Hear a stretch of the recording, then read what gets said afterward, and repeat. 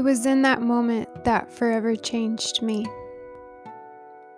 There I was, sitting in a church office surrounded by 3 women who were helping me.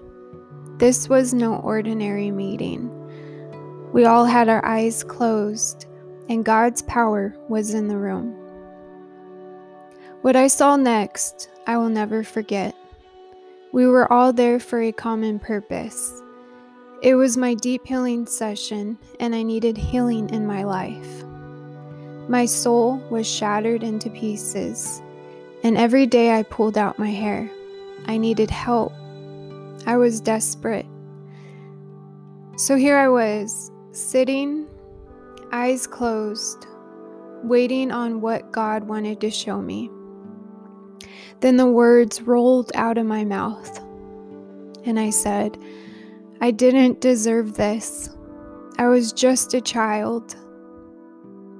I then began to cry. My hair pulling disorder started when I was 9 years old. Being directed by the women in my session, one spoke up and said, Jesus, can you please show Erin what she did deserve?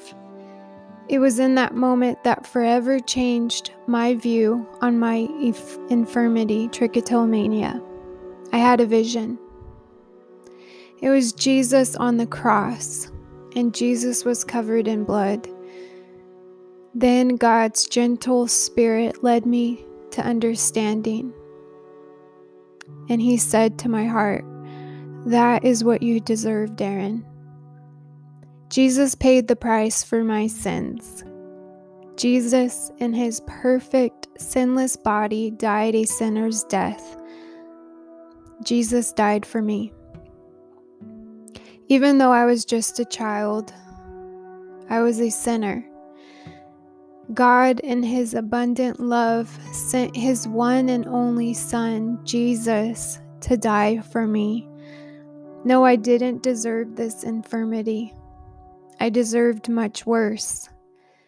It's in these humble moments that God speaks to us as the humans we are and puts us in our place. But it's not to keep us to this lowly ground. It's to allow God to be God in our lives. In the Bible, it says that God resists the proud, but he gives grace to the humble. I needed healing, and my healing needed to come me being in a humble state. God resists the proud, but gives grace to the humble. I needed grace. I needed healing, and I needed direction.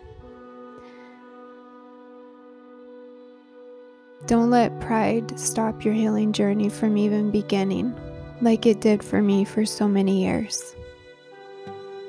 It's okay to get on your knees and cry out, but don't be in a state where God and his holy power resists you because of your pride. Stay strong, but stay humble. Be blessed.